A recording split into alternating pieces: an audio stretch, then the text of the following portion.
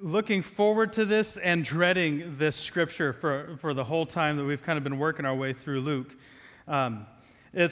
It's the genealogy, and I don't know if you've ever read through the Bible, if you've worked at reading through the Bible, but there's a lot of genealogies throughout the Old Testament, and then a couple in Matthew and Luke. And when I've been reading through those books, I've always struggled because it's just names and names and names. And Luke, it's 70-some names that are mentioned, and it's just kind of hard to read through it and have any interest in it without knowing some of the context. And yet, at the same time, there is a tremendous amount of material in the genealogy that kind of gives us a clue to who Jesus is. And so I want to kind of look a little bit at the concept of genealogies. Don't worry, we're not going to get into and dig through name by name all of the people that are listed in the genealogy, so you don't have to dread that. There is also not going to be a quiz to see if you remember everything that happened in the genealogy. So you can just kind of relax and hopefully take in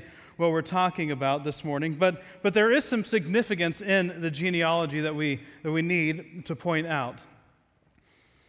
So we've been thinking about the idea of our own ancestry, that we all came from somewhere. We know that there's a line, there's a family line for us. Our family name was Lindner, and that line goes back to German. But then on my mother's side goes back to England, and so that's kind of where those lines came together through my mother's father and a couple generations before me. So we kind of know maybe some of our own history. Maybe you don't know your own history, but if we look at our history probably we could all understand a few things about ourselves. We could understand a little bit more about where we came from. For instance, in my family, there's an anger problem. There's a great amount of literal rage in the Lindner line. And to give you an illustration of that, my grandfather by birth on my dad's side, so my dad's biological father, he was abused as a child, but this kind of wasn't really made known. And then at the age of 26, he had an aneurysm and died, and the doctor came out and started questioning the family on if he had been, had any, kind of head trauma, if he had had some abuse as a child. And at that moment, my great-grandfather faked a heart attack, which they didn't realize until after he had died that he had actually faked that heart attack, but someone else in the family knew that he had faked the heart attack. It wasn't a real thing, but he faked the heart attack because he had been abusive as a father to my grandfather, and now it looked like that was what caused the death of my grandfather. And so, there's literal rage, that comes in through our family line. I know a lot of families struggle with anger, so it's probably not necessarily specific to us, but it does come through there. So we can learn some things, I think, through our family line. We can learn some good things. We can learn, like maybe you're a cousin to George Washington and you didn't know that, or Abraham Lincoln, maybe you're related in some way and you've just been looking for a way to connect that. So we can learn some good things. We can learn some sad things, some hard things that come through our family line. Some of us probably have histories that are very damaged and hurt and pain-filled, and the trials that have come through our family line are maybe more than we could even count, and yet God has still redeemed us in so many ways and cared for our families in so many ways, even been faithful through generation after generation of pain, persecution, and suffering. There's a lot that we can learn by looking back at our ancestry. But at the same time, we need to be careful about looking back at our ancestry and putting too much weight, I think, on our ancestry. And this is something Jim and I were talking about earlier this week or last week, is that a lot of people look through their ancestry to try to find an identity. Look through who my grandfathers were and my great-great-great-great-great-grandfather and their cousins and so on and so forth. And we're looking through our ancestry to find our identity, to discover who we are. We're taking the DNA test to try to really come up with an identity of who we are so that we can identify as this or that. And while there's nothing wrong with knowing our heritage and our ancestry, for us in Jesus Christ, this is not our identity. So we need to be careful not to put too much weight on our ancestry and let that reign over our identity in Christ.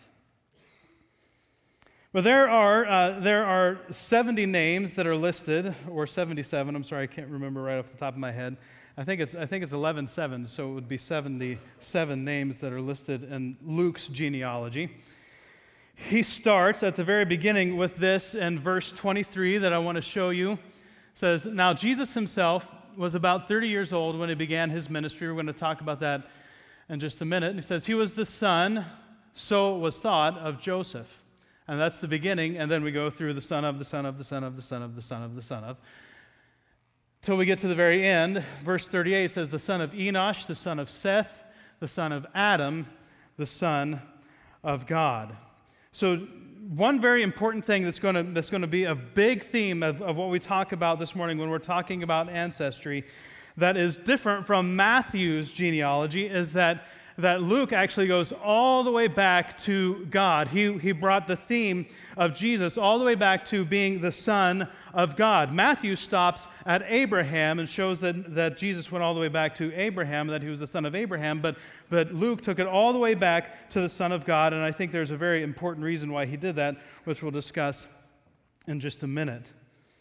But here is Jesus, the Son of God, and he would become the second Adam for us. Now, genealogies. Why are genealogies important? I just want to kind of give you some information to help you understand why we even need to cover this, because I'll be honest, my inclination was, after trying to figure out a way to disseminate the information that's in the genealogy, my first gut reaction was, it's time to move on to chapter 4. But I didn't think we could do that and be faithful to the text.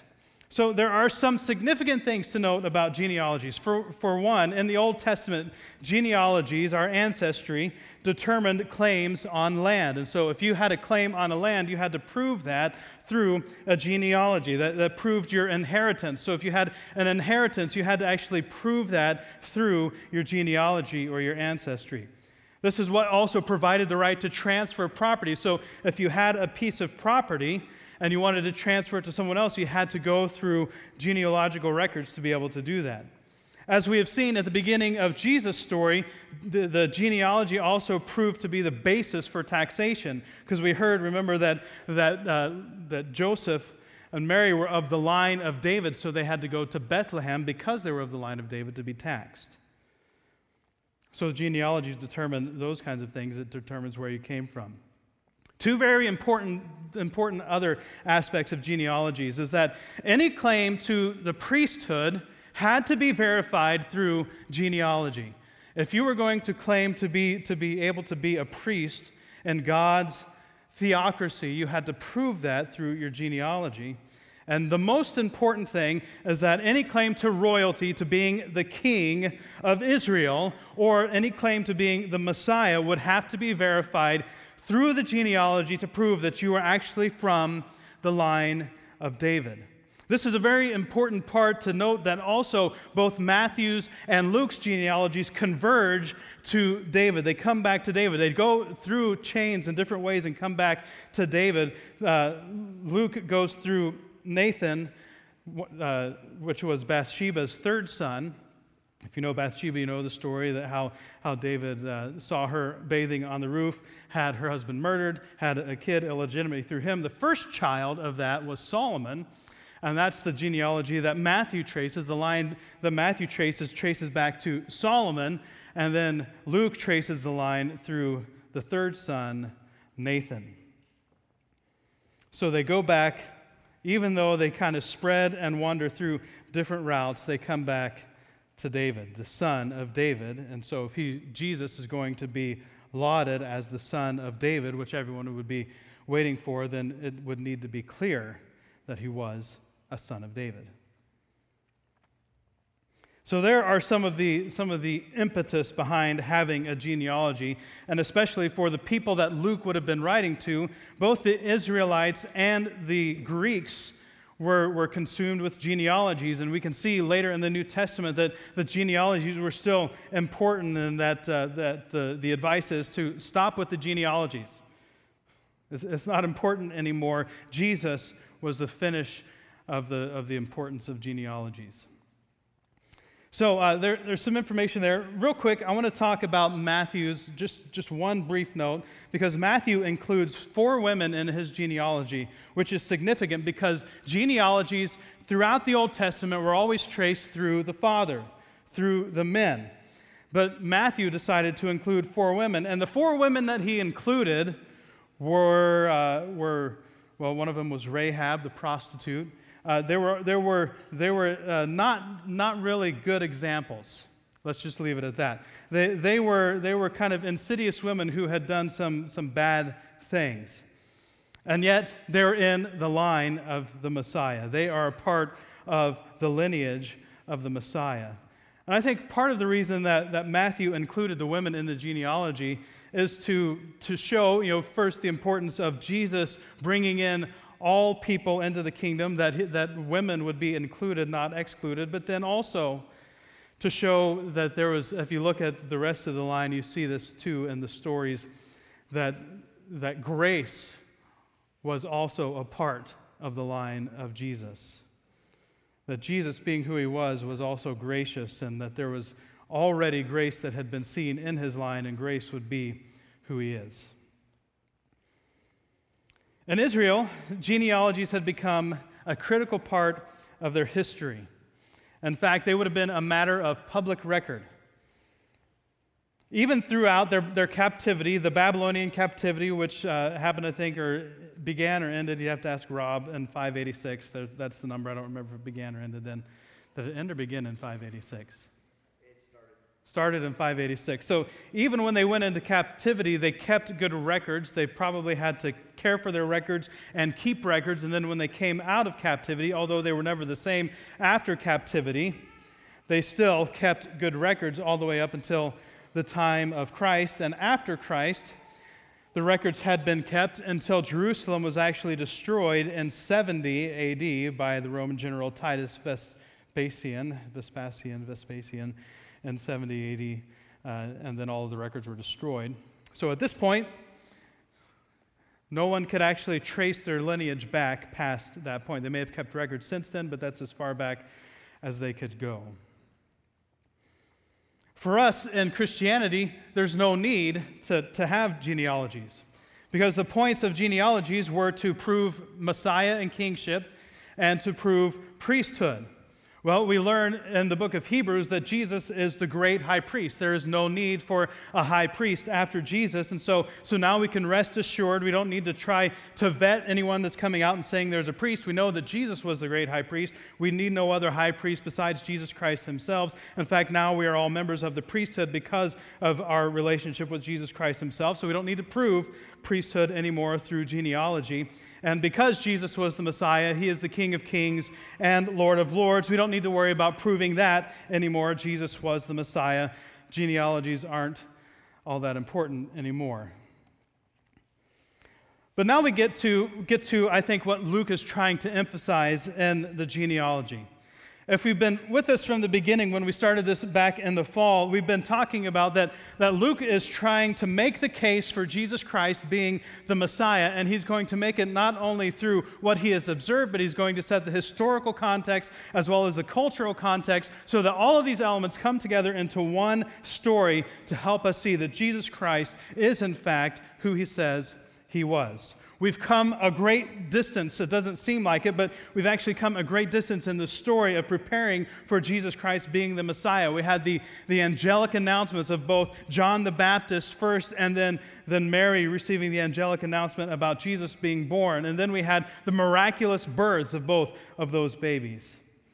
Last week we talked about the baptism of Jesus Christ, and we had this approval of heaven on Jesus Christ that he is God's Son, and God is pleased with him. Next week, we're going to have the victory over Satan as a part of Luke's proof that he was the Messiah, and we're going to talk about Jesus in the wilderness. But here we have the genealogy, and this is all in the context, the argument that Luke is setting up. Jesus was the Messiah. We can prove it through these different things, including he came from the right line. Another important note.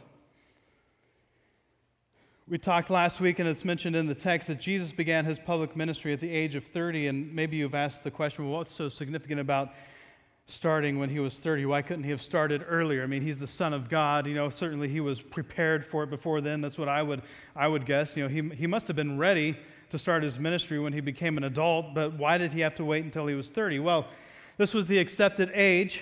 So Luke is making a point that even his age when he began his ministry is an evidence and a proof that he was who he said he was. This was the accepted age when people in Israel would recognize you as being authoritative. Ezekiel was 30 when he started his prophetic ministry. Joseph was 30 when he started his role as the prime minister of Egypt. David was 30 when he ascended to the throne of Israel. And Numbers 4 says that someone needed to be 30 to enter into priestly service. So being 30 was an important thing. Jesus may have been ready before he was 30, but he waited until he was the appropriate age according to what was established around him so that people would receive him appropriately. So even in one little detail, it's important for us to note that Luke is including everything intentionally so that we can track the messiahship and the kingship of Jesus as our Savior. That brings us to verse 38. Yes, I skipped all the way to the end. I'm going to cover a couple of names as we go through this, but there's the biggest point that I want to make this morning in verse 38. It says, the son of Enosh, the son of Seth, the son of Adam, the son of God. Yes, as was important for us to know, he's the son of David. He can, in fact, be the Messiah because he's the son of David. He was also the son of Abraham. So yes, he's the son of the father of the Israelite nation. So he is the son of Abraham. He's the son of Adam, and we can see that as we trace Abraham's line all the way back to Adam. He's the son of Adam, and those are important things for us to note for the humanity side of Jesus. But most importantly, we need to understand that he is the Son of God. He was not just a man born of man. He was divinity born of the divine.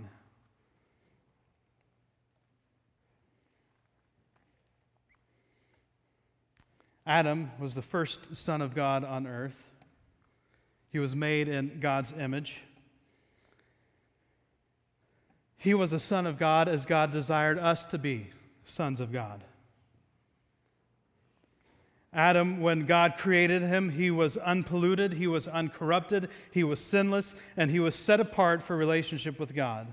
And the first few moments in our biblical history show the perfection of that relationship, that Adam had been created to exist in relationship with God, and they enjoyed that relationship in community and face-to-face interaction in the garden. This was the first son of God on earth. But then Adam sinned. God had given Adam the whole garden to enjoy and to rule, and had this one command: don't eat from the tree in the middle of the garden. And because of the questioning and the shrewdness of the serpent, they were lured into through Eve, and then Eve lured Adam into disobeying God, and they sinned against God, and everything changed.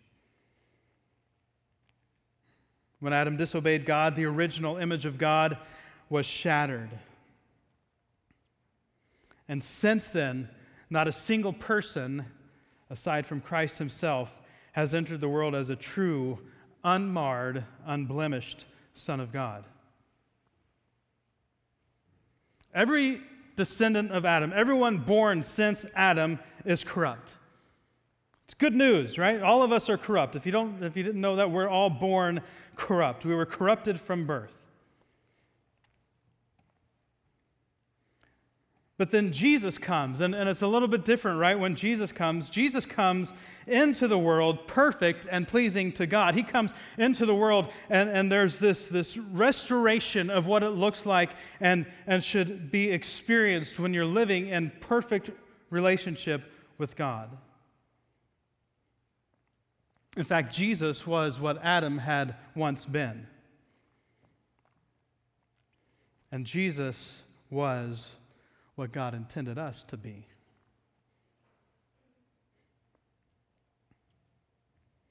Jesus is the Son of God. He's not only the Son of God, there are some other statements in here that are important for us to note. He was the Son of Man. He was born of a woman.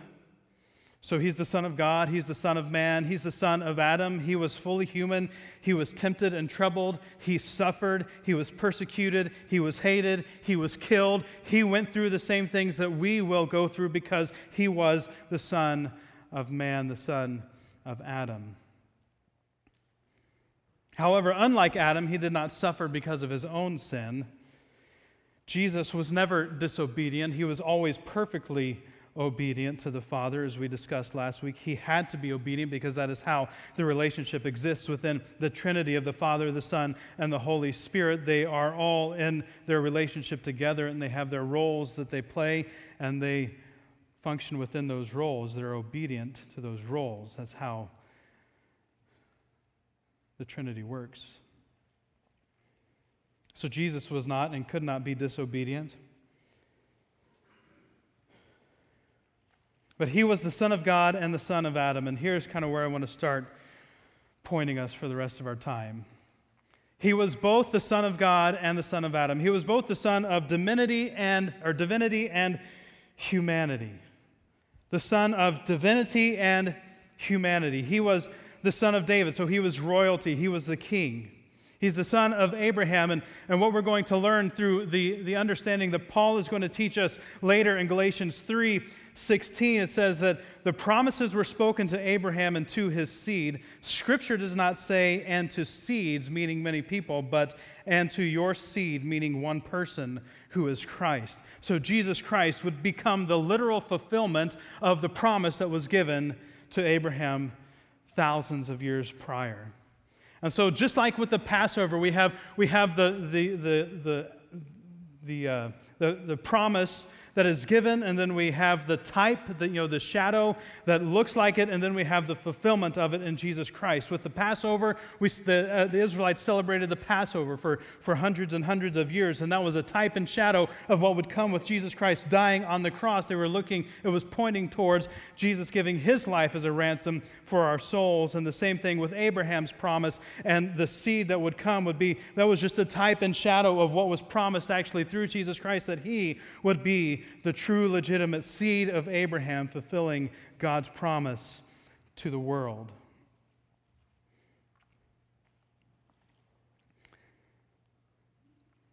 But in 1 Corinthians and in Romans, we also learn this about Jesus Christ, that even though he was born in the line of Adam, he is also the last, or as one of my favorite Christmas carols puts it, the second Adam.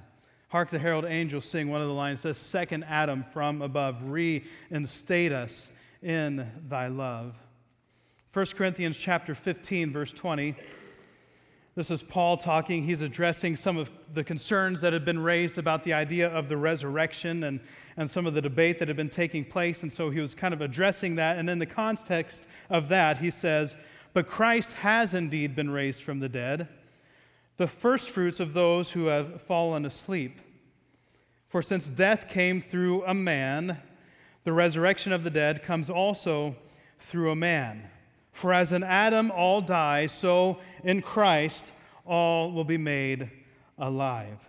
Death came through a man, that would be Adam, but resurrection comes through Jesus Christ. So the first Adam was Adam, and the second Adam was Jesus Christ. Romans chapter 5, verse 12. It says, therefore, just as sin entered the world through one man, and death through sin, and in this way death came to all people because all sinned. And then he goes on to explain what he's talking about there a little bit more. So sin entered the world through Adam when he disobeyed God, and that's how sin came into the world. That's how we are all born as sinners. And death through sin, so because of sin, now there's death in the world. And this way death came to all humanity, all people, that's us, because we have all sinned.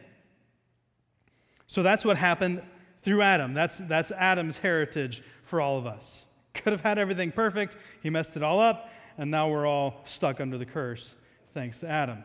Way to go, bro.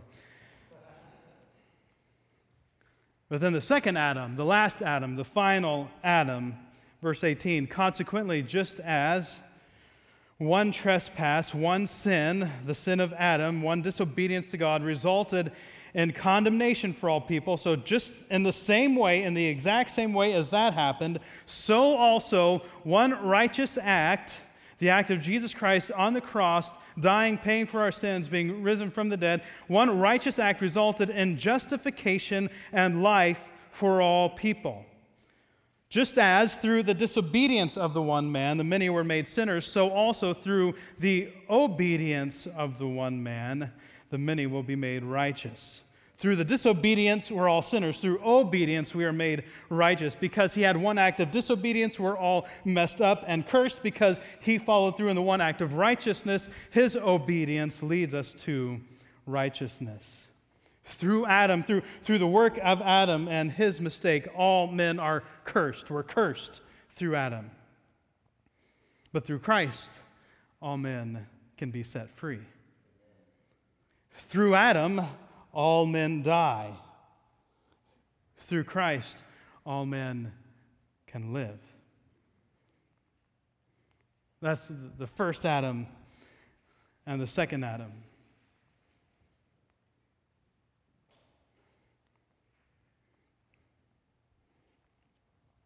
That's good news. Through this one righteous act, we can live. An important note about the passage in 1 Corinthians chapter 15 is that Paul is talking about the resurrection that we are still awaiting. So even though all of us will have to go through the process of death, death has no victory over us because of the promise of Jesus Christ. And in fact, someday, death will be completely destroyed through the victory of Jesus Christ. We have not yet reached that day. We all still have to go through death unless Christ comes before we have to die. But death has been defeated through Christ. So death becomes a transition for us, not a termination.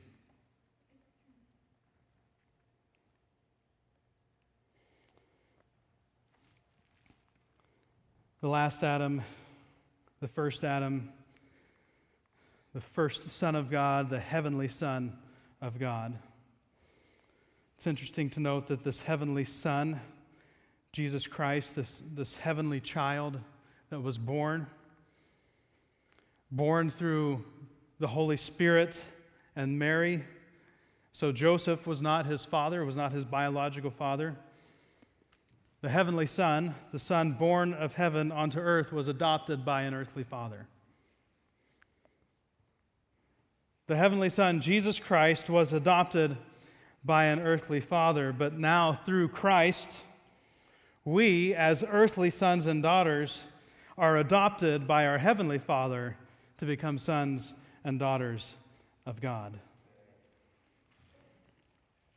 There's some debate and some question about the genealogies because of the fact that Joseph was not Jesus' biological father. Jim shared a great insight that even though he was not a biological father, that the rights of sonship could be passed on through adoption, and that there are, in fact, instances as you go back through the genealogy where you can see potential adoptions that come into the line to be a part of the lineage of Jesus Christ coming to us. So there's some debate. Some people say that one genealogy is Joseph's genealogy. They would say that Matthew's genealogy would be the line of Joseph, and that Luke's genealogy would be the line of Mary, and that's why he uses at the beginning of the genealogy the supposed son of Jesus. And then that would be easy to kind of defend because Luke has spent so much time with Mary because Mary was traveling with Paul and Luke, and so that's where Luke probably got most of his information about Jesus. And so it's very understandable that could in fact be the case.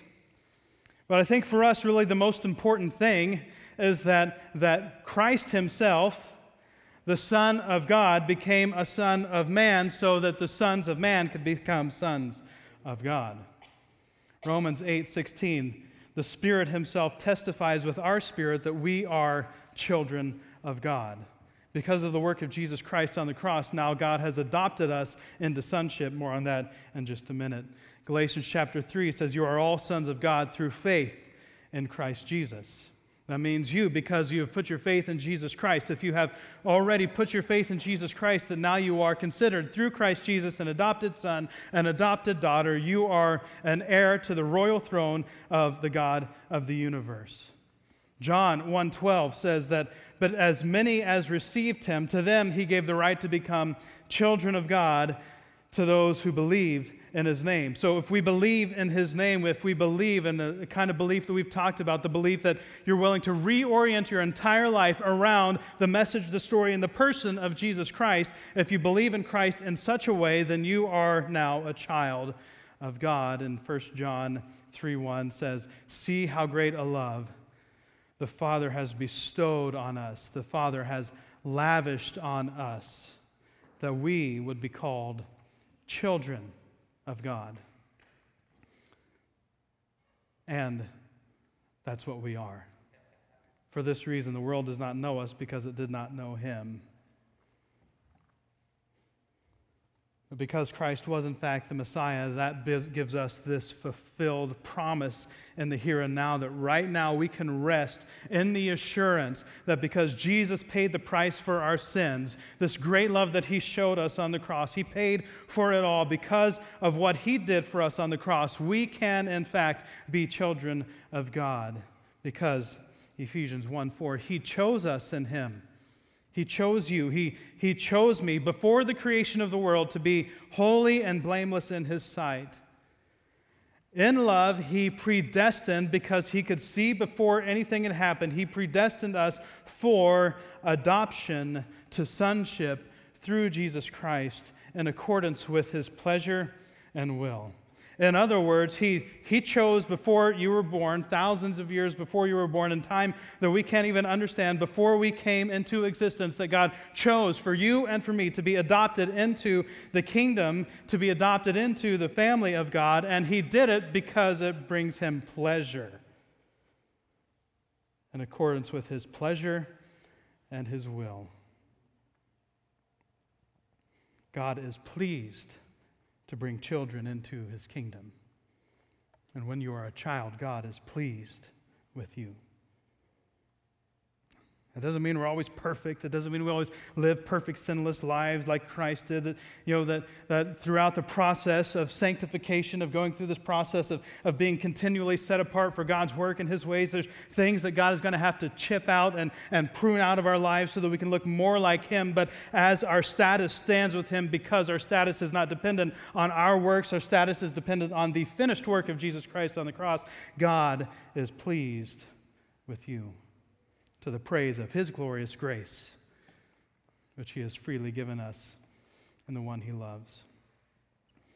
Romans chapter 8, verse 14 says, "For those who are led by the Spirit of God are the children of God." If you've put your faith in Jesus Christ, if you have been baptized and you have now received the gift of the Spirit of God, you are filled with God's Spirit because you are one of his children. You are a child of God. And this Spirit, the Spirit that you received, does not make you slaves so that you live in fear again. So we were slaves under the spirit we were born with Adam, and what happened there, we were slaves to corruption and condemnation. But this Spirit doesn't make us slaves so that we live in fear again. Rather, the Spirit we received through Jesus Christ brought about our adoption to sonship.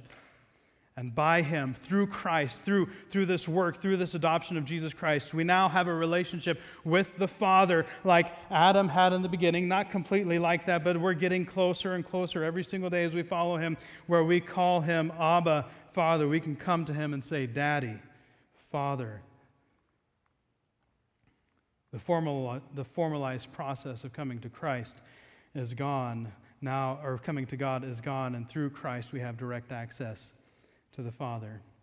And the Spirit himself, the Holy Spirit, testifies with our spirit that we are God's children, just like what happened, not maybe to the same extreme, but like what happened when Jesus was baptized and God the Father testified about his Son. Now the Holy Spirit testifies with our spirit that we are God's children. And if we are children, then we are heirs, heirs of God, co-heirs with Christ, if indeed we share in his sufferings, in order that we may also share in his glory.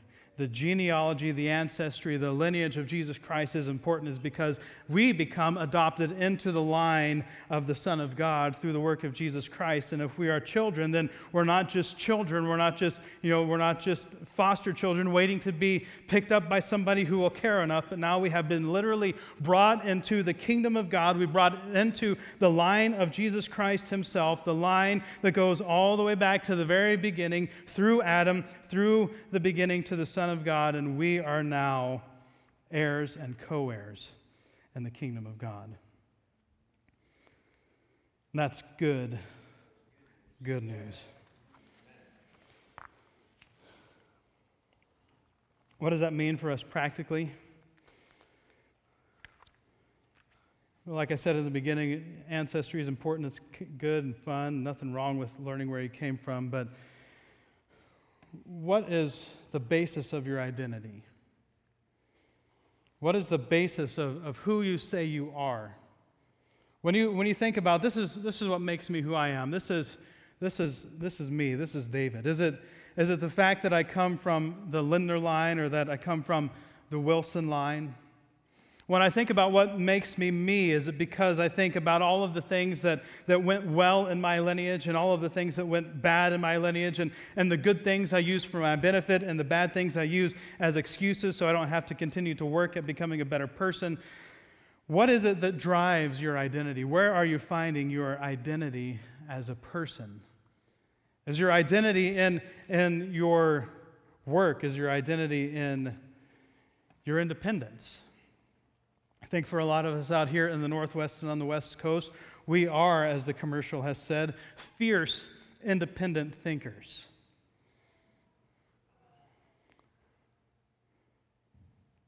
And that's become an identity for a lot of people in our area. Are we fierce, independent thinkers? Is that what defines us? Is that what makes us who we are? What is the basis of your identity? Or have we surrendered those things? Have we laid those things down? Have we sacrificed those things and said, no, what? The only thing that matters to me is that I am found in Christ. I was lost before. All of that stuff, all of that ancestry, as fun as it may be to learn all of those things, all of that was just the lost me before coming to Christ. And now that I'm in Christ, all that matters is I'm found in Christ. This is where I belong. This is my line. I was once an outcast, but I've been adopted into the family. I was once a reject, but now I've been adopted as a son or as a daughter into the family of the King of Kings and Lord of Lords. And I actually have a reserved seat at the table with the Prince of Peace, and now I get to sit down and dine with him. Is this your identity, or is your identity in something else? And as we look at the basis of Jesus' identity before he begins his ministry, I think we need to check, what's our identity? What defines you? What defines me? And if there's anything else at all in our lives that we would say, this is who I am, and the answer to that question is not a son of God, then we've got some repenting to do. I'm going to be publishing some articles that I've been doing. The study last week really gave me a lot. I wanted to dig deeper on this idea of repentance, fruit in keeping with repentance. And so I'm going to do my best to explain that through, I'll post some articles and share them with you in our Facebook group and our workplace group. But the fruit that God desires from us is the fruit that he wants to produce through us. But we have a responsibility to some things if we're going to be faithful and ready for him to produce fruit through us and being in the vine. And that should be our focus. Our focus should be on what is it that has been given to us to do so that we can be found in Jesus Christ. We can be attached to the vine. We can be receiving from the vine through Jesus Christ himself everything we need for life and godliness. And when we aren't finding ourselves in Christ. We're finding ourselves in these other things. We're finding ourselves in our work, in our hobbies, in our relationships. When we're finding ourselves in these other things, we're not actually attaching ourselves to the vine, and we don't have the ability to receive through those things what we were designed to receive through the vine of Jesus Christ himself for life and godliness. And so some of us continue to struggle on and on and on because we're actually trying to do things in our own strength, and what we need is to actually be attached to the vine and receive the strength from Christ and let Christ produce the fruit in our lives. And to do that, to be faithful, we have to what's called abide. We have to remain. We have to remain in the vine. Jesus, it was kind of an ambiguous, vague concept for me until I really studied that passage this week in John chapter 15. Jesus makes it clear what abiding is. If you look and if you read, you'll hear the exact words of what it means to abide, to be found in Christ, and abide in the vine is to do what he commands. Doing what God has given us to do, doing what Jesus Christ has commanded us to do, the things that Jesus said to do, are the things that keep us attached to the vine, that keep us in relationship with him. And then through that relationship, as we are faithful to the commands of Christ, God will produce the fruit in us that is in keeping with repentance, because we've turned away from the things that we were hoping would produce fruit. We've turned towards Christ, who can actually produce fruit in us. And the fruit in keeping with repentance is love, joy, peace, patience, kindness, goodness, faithfulness, gentleness, and self-control. Some of us try to produce the fruit in our own strength, and what we need is to be faithful in the commands God has given us and trust that through the outworking in our faithfulness and living out those commands, God will be at work producing the fruit in our lives. So I don't know where you are. I don't know if you're finding your identity in something else and you've been putting all of your hope and your faith and your ability to work your way to what you hope you're going to receive someday. Maybe that's where you are, and I want to pray for us if we're there this morning. Maybe you're good. Maybe you've been faithfully coming to Christ, and I want to just pray for the perseverance that comes in following Jesus Christ. But wherever we are, the most important thing that we need to understand is that God's statement about us is what's true. No matter what the world says, no matter what the world may say to try to throw us off of this truth and get us to believe something else, what God says is true for us. And if we want to go the way of God, we have to believe the truth of God and become the truth of God every single day. Would you stand?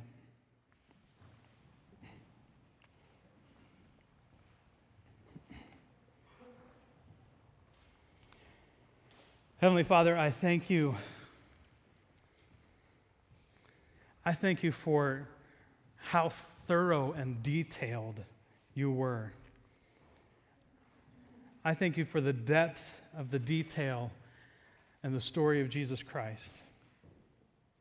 I thank you for the depth of the detail and the prophecies about him hundreds of years prior to him walking on the earth. I thank you for the depth of the detail with which you inspired Luke and Matthew and John and the other New Testament writers to share with us the details, to give us those facts, the basis, the underlying basis that the claims Jesus made are true, because we can see the truth with which he came. Thank you for that. I thank you for the work of Jesus Christ. I thank you for salvation through Jesus Christ. I thank you that I am, through his work, righteous in your sight. I thank you that you now see me as your son, that you see us as your children, that you see us as adopted into the family, and you think of us as your own children. I thank you that you have so graciously provided so much for us, that you have been so generous and abundant to us in giving us your love. I thank you for the freedom that comes in Christ, that through being in Christ we are now free. We're no longer slaves to corruption, but we are free to be righteous. And I thank you that we can now come to you through the final high priestly work of Jesus Christ, now we have access to you, and we can come directly to you, our Father, and cry out to you, Father, Daddy, Abba. Thank you for all of these amazing, remarkable, indescribable gifts. We have so much to be thankful for. We have so much to overwhelm our lives with gratitude if we will simply open our eyes to see it. Father, I pray that you give us eyes to see your goodness, eyes to see your grace, eyes to see your love, eyes to see your compassion. And I pray, Father, that even though we were once blind and now we see, I pray, Father, for blindness to the things we once saw and sight for the things you want us to see now.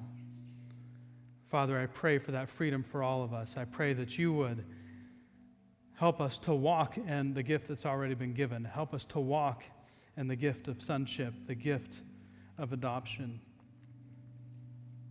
Father, for those of us here who have been putting our identity and finding our identity and putting our hope in something besides you and trying to find ourselves in anything besides you, I pray, Father, in this moment that you would help us to repent of that, to turn away from that thing that has consumed our attention and our affection, and to turn our hearts and our minds, our souls and our spirits towards you, our Lord and our Savior, once and for all.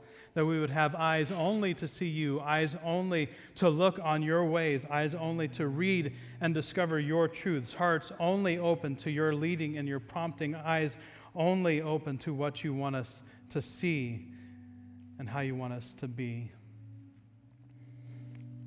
And for those who have been faithful at this, Father, thank you for providing them with what they need to be faithful. Thank you for the strength that you've given them to be faithful examples to us. And I pray, Father, as will most certainly come, that you would give them the faith to endure persecution and trials.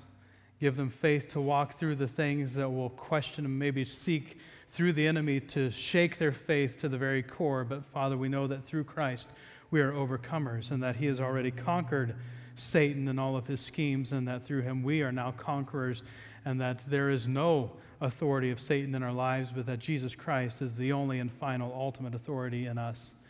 Father, help us to look on that, to receive that, and to live that out for your glory. That in this life that you've given us to live, in this adoption through sonship into Jesus Christ, we may live our lives for the praise of his glorious grace. In Jesus' name we pray.